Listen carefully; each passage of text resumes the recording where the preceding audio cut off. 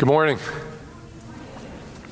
If you'll open your Bibles with me and turn not to Kings, but to 1 Corinthians. 1 Corinthians chapter 1. 1 Corinthians chapter 1. You know, with everything going on in our world and our culture right now, I've had a lot of people just say, Rusty, we'd like to hear from the church. We'd like to hear the church speak on unity, division, because the world and what you get is this is how you should handle it. This is what it should look like. And what does the gospel say? What does the scriptures, how do they instruct you during these difficult times? And so, you know, usually we take one text and we kind of work our way through it. We're going to do something different this morning. We're going to look at a couple different texts and see what the Bible, what the scriptures say about unity within the bounds of the church. So, and, you know, it's kind of a sad day for me because when I was preaching earlier, for the first time I realized I can't read my sermon. And so I got to take my glasses off, which means I can't see you. So you're just blurry, you know, and but I'm sorry. That's just the way it is. Blame Joe Sugg. Okay. 1 Corinthians 1:10. The cross is the great equalizer for humanity. Its message to man, it's actually one of equality, isn't it? Right? Equally sinful, equally needy, equally unrighteous, equally dead spiritually before God. Yet by faith in Christ, in the rebirth of the Holy Spirit, we're equally loved, equally righteous, equally gifted of the Spirit, or filled with the Spirit is what I mean. So by faith, all Christians we're one in Christ. There's a unity. Now, that's very clear all through the Scripture. Jesus even prays it in John 17 before he goes to the cross. But despite this uniting method or message, the church has not practiced this very well over the years. So Paul hears here in 1 Corinthians from Chloe that there is great infighting amongst the church, that they were divided because some were wealthy and some were not. Some were of noble birth and most were of common birth. Some were Greek and some were Jew, right? And not just that, but there seemed to be a personality cult going on. Some followed Paul, some Apollos, some Peter. And Paul starts his letter here in 1 Corinthians by appealing. He says, I appeal to you, I beseech you, by the name of Jesus Christ. So if you're in Christ and you bear his name, be unified, no divisions. And then he goes on and says, regard no one according to the flesh.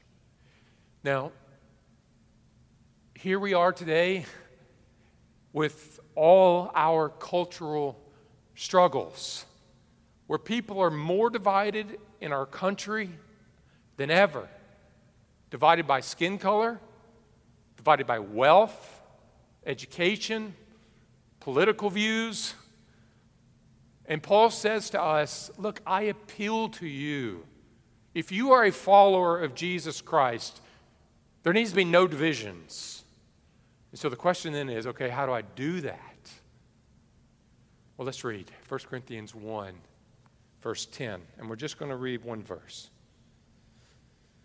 I appeal to you, brothers, by the name of our Lord Jesus Christ, that all of you agree and there be no divisions amongst you, but that you be united in the same mind and the same judgment. Please pray with me once more. Father, we worship you. From the very beginning, after the fall, man's divided. We divide according to physical traits, education, intelligence, wealth, what we have in the bank. God, and I just praise you that the Messiah's plan was not just to unite us to you, but to unite man one to one. Father, and so that the church would be a shining light on a hill of what the kingdom of God is to look like and will eternally look like. Lord, and I pray right now that your Spirit would work powerfully in our hearts and our minds, Lord, that we might be unified as a church and as believers here in Dothan, Alabama, and the church in America would be unified with one message in Christ. It's in Jesus' name I pray. Amen. Thomas Fuller, in his History of the Worthies of England, tells a story of a great flood. And there was a flood that swept through a little town called Somershire. And as it did, the people there noticed a very unusual occurrence, that the water rose and all of the animals began to look for dry land. They began to look for safety. And so they all congregated in this one small area, so that you had dogs, you had cats, you had rats, you probably had livestock, chickens, all there. And the amazing thing was the dogs were not trying to eat the rabbits. And the cats were not chasing rats. That there was no fighting, no killing. That they were there with one purpose. That they'd suddenly come out of all their normal customs and divisions, and there was a oneness there, to not drown.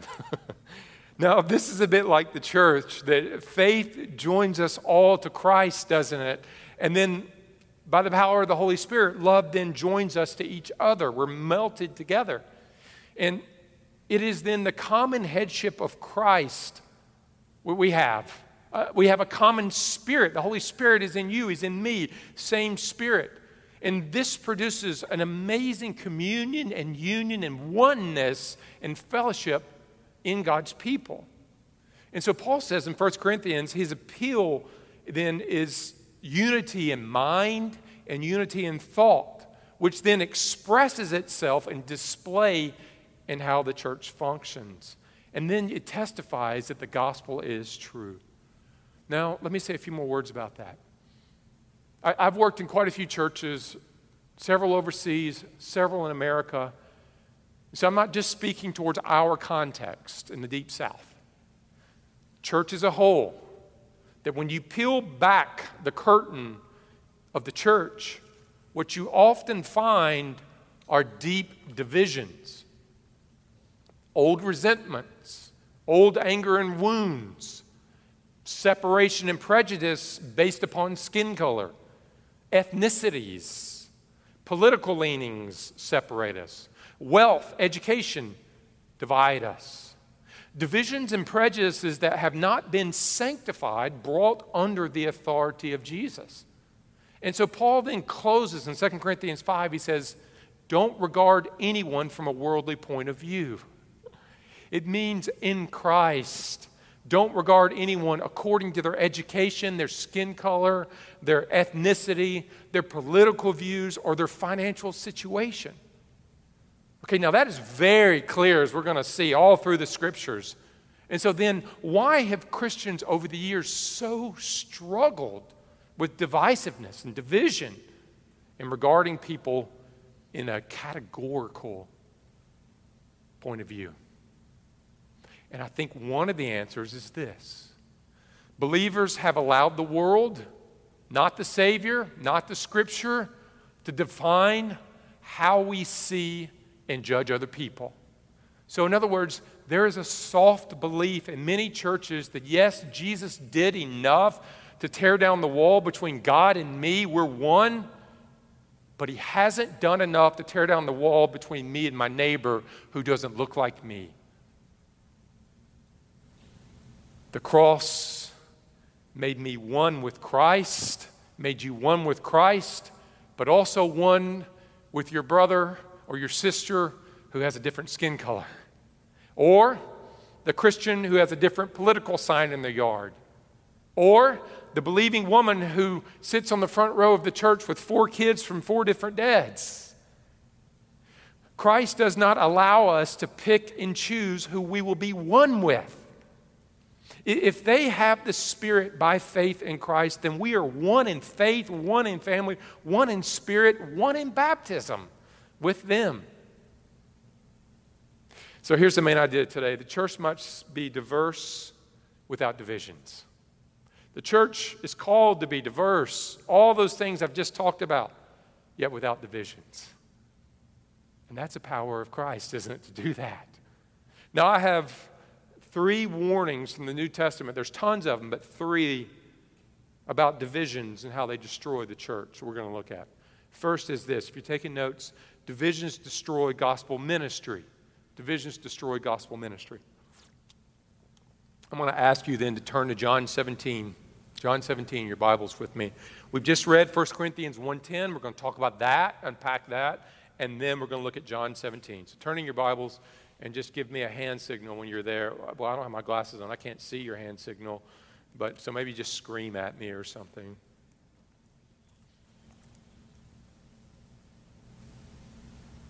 Okay, you there? I do see a hand. It's not that blurry. All right. Here we go. Let me read John 17, somewhere around 22 to 23. The glory that you have given me, I have given to them, that they may be one, even as we are one. I in them and you in me, that they may become perfectly one. Notice this. So that the world may know that you sent me and loved them even as you loved them. So, what does Christian unity in the church need to look like? Well, I'm going to come to John 17. I'm going to start with 1 Corinthians 1, Paul's appeal. He says this, I appeal to you by the name of our Lord Jesus Christ. Paul's appeal for unity rests solely on their faith in Christ. In other words, that means that before they're anything else, they're followers of Jesus. Their primary identity is Jesus. So before you are Greek and Jew, male and female, before you are Republican or Democrat or black or Hispanic, you are identified with Christ. The name of Christ on you stands over all other parties or groups that you are affiliated with. Now, this is incredibly important because in the same way Paul appealed to you in the name of Jesus, the world is also always appealing to you on many different fronts. They appeal to you as Republicans, do this. As Democrats, do this. I appeal to you as a woman, do this. I appeal to you as a true Presbyterian, do this. Okay, Rusty, so what kind of unity? Does that mean that all of our children have to go to Providence or a public school? Is that the unity he's talking about? Verse 10, 1 Corinthians 1, verse 10. Let me come back to that. That all of you agree with one another, that you may be perfectly united in mind and thought. Notice that word agree. It means the word there has to do with your voice, right? Your message. So it's saying that you have the same message. All the church has one voice. Don't be divided because you follow Apollos or Paul or Peter. Okay, now he spells that out a little bit in 1 Corinthians 1, verse 13. Let me read that. Has Christ been divided? Was Paul crucified for you? Were you baptized in the name of Paul? No. And the point is, no one else was crucified for you. You are not baptized in anyone else's name. Therefore, be one in message and mind, and that is gospel-minded. Okay? So what's lost? Rusty, what's wrong with all the people that make below a certain income, go to this church, and people who make above? They just kind of gravitate. We feel more comfortable together. What about people that have higher degrees? We have a little different verbiage, and so we want to go to church here, and we'll let those who are just blue-collar workers, they'll go to church there. And what's wrong with that? John 17, verse 21. So that the world may know that you sent me. Listen, when the world sees God's people holding to Christ by faith and each other by brotherly love, it is a testimony to the truthfulness that Jesus is the Son of God. That truly we are born again. That we have a new nature. That the Spirit is in us. Now, flip that. When God's people are divisive, it makes the world question, is Christianity really true? Because they're divided just like we are. They look just like us. You see, the non-Christian says, if they cannot love each other, then the faith they profess seems powerless. There's nothing about them that's new except for their verbiage. They don't have one spirit. Therefore, Jesus must not be who he says he is. Harmony and love in the church draws people to faith. Division tells them that Christ is not who he said he was. Now, this is very practical. An Indian politician by the name of B.R. Ambedkar, who helped frame the Indian Constitution, was the leader of a group of untouchables, which is the lowest of the Hindu caste system, the people who sweep the streets and clean out the toilets. And so he wanted to leave Hinduism because of the caste system. And so he considered becoming a Christian. And he found, as he investigated Christianity, as he said in his own words, Christians perpetuate the same system. Because when he looked at the church, he saw it divided, rich, poor, educated, uneducated, dark skin and white skin. So he and thousands of his people rejected the message of Christ and became Buddhist. And Jesus' words in John 17 become alive. Let them be one, so the world may know that you sent me. My friends, brothers, sisters, the church's unity, it either shows the greatness of Christ and what he has done in our hearts, so that people are amazed at the love, the forgiveness, the acceptance, the encouragement that they have in the church, regardless of where they come from. Or it shows the world a Savior who has not even changed his own followers, much less has the power to change them. And so let me ask you, is Christ supreme in your life, not just over your salvation, over the divisions the world has put up? Divisions based upon education, race, ethnicity, wealth. Unity and oneness were lost in the fall between God and man, man and man, and man and creation. And God's sole plan to restore all of that is Christ. And therefore, the church is to be a picture of what's to come in heaven. Unity, oneness in Christ. Let's go to point two. Point two. Division destroys God's glory in the church.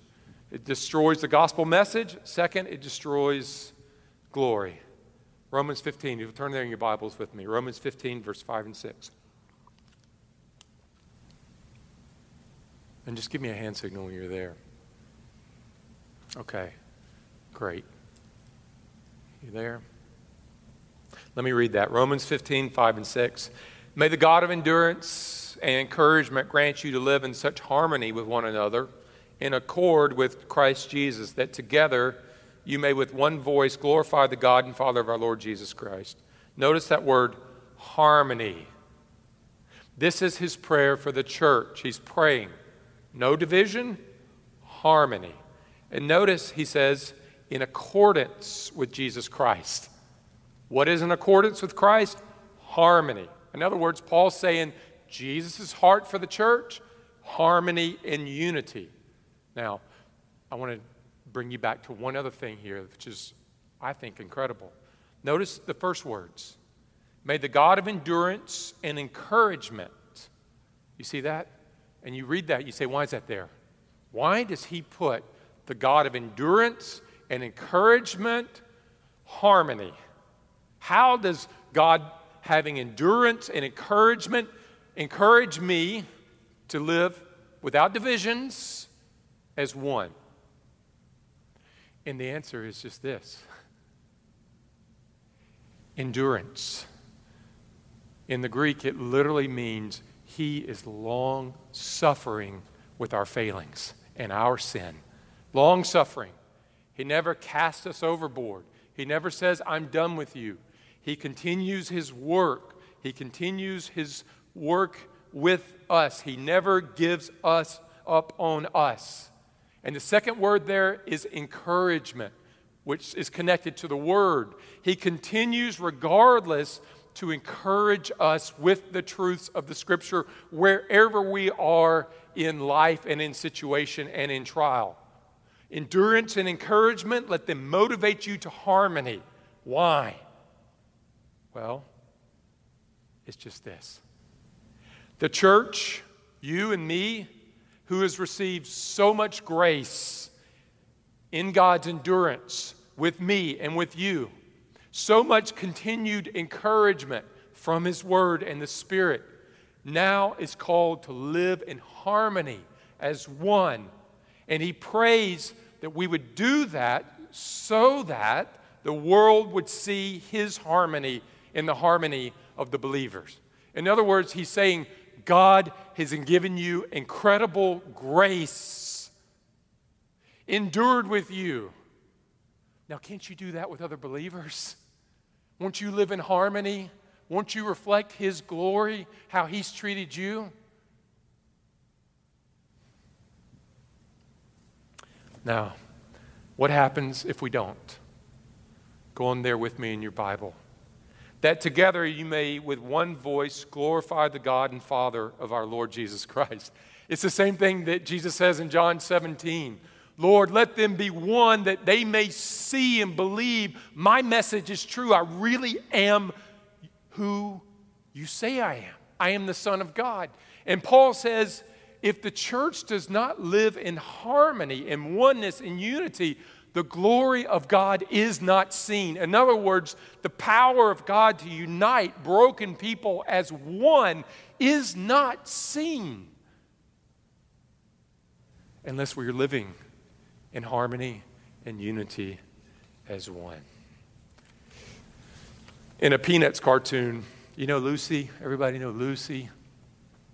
She demanded that Linus, her brother, change the TV channel. And then she threatened him with his fist, with her fist.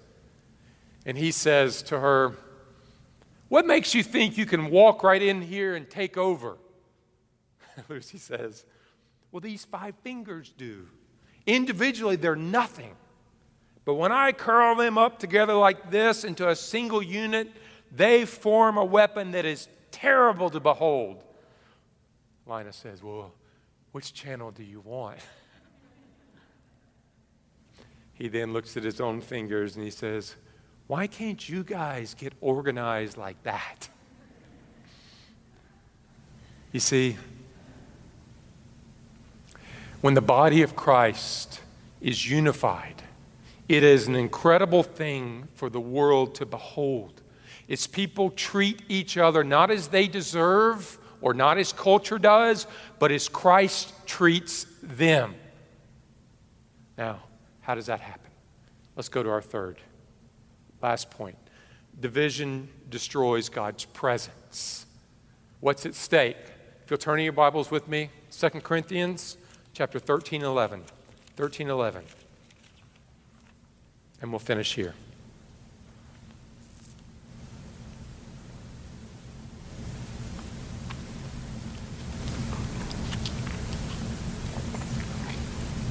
Finally, brothers, rejoice. Aim for restoration. Comfort one another. Agree with one another. Live in peace. And the God of love and peace will be with you.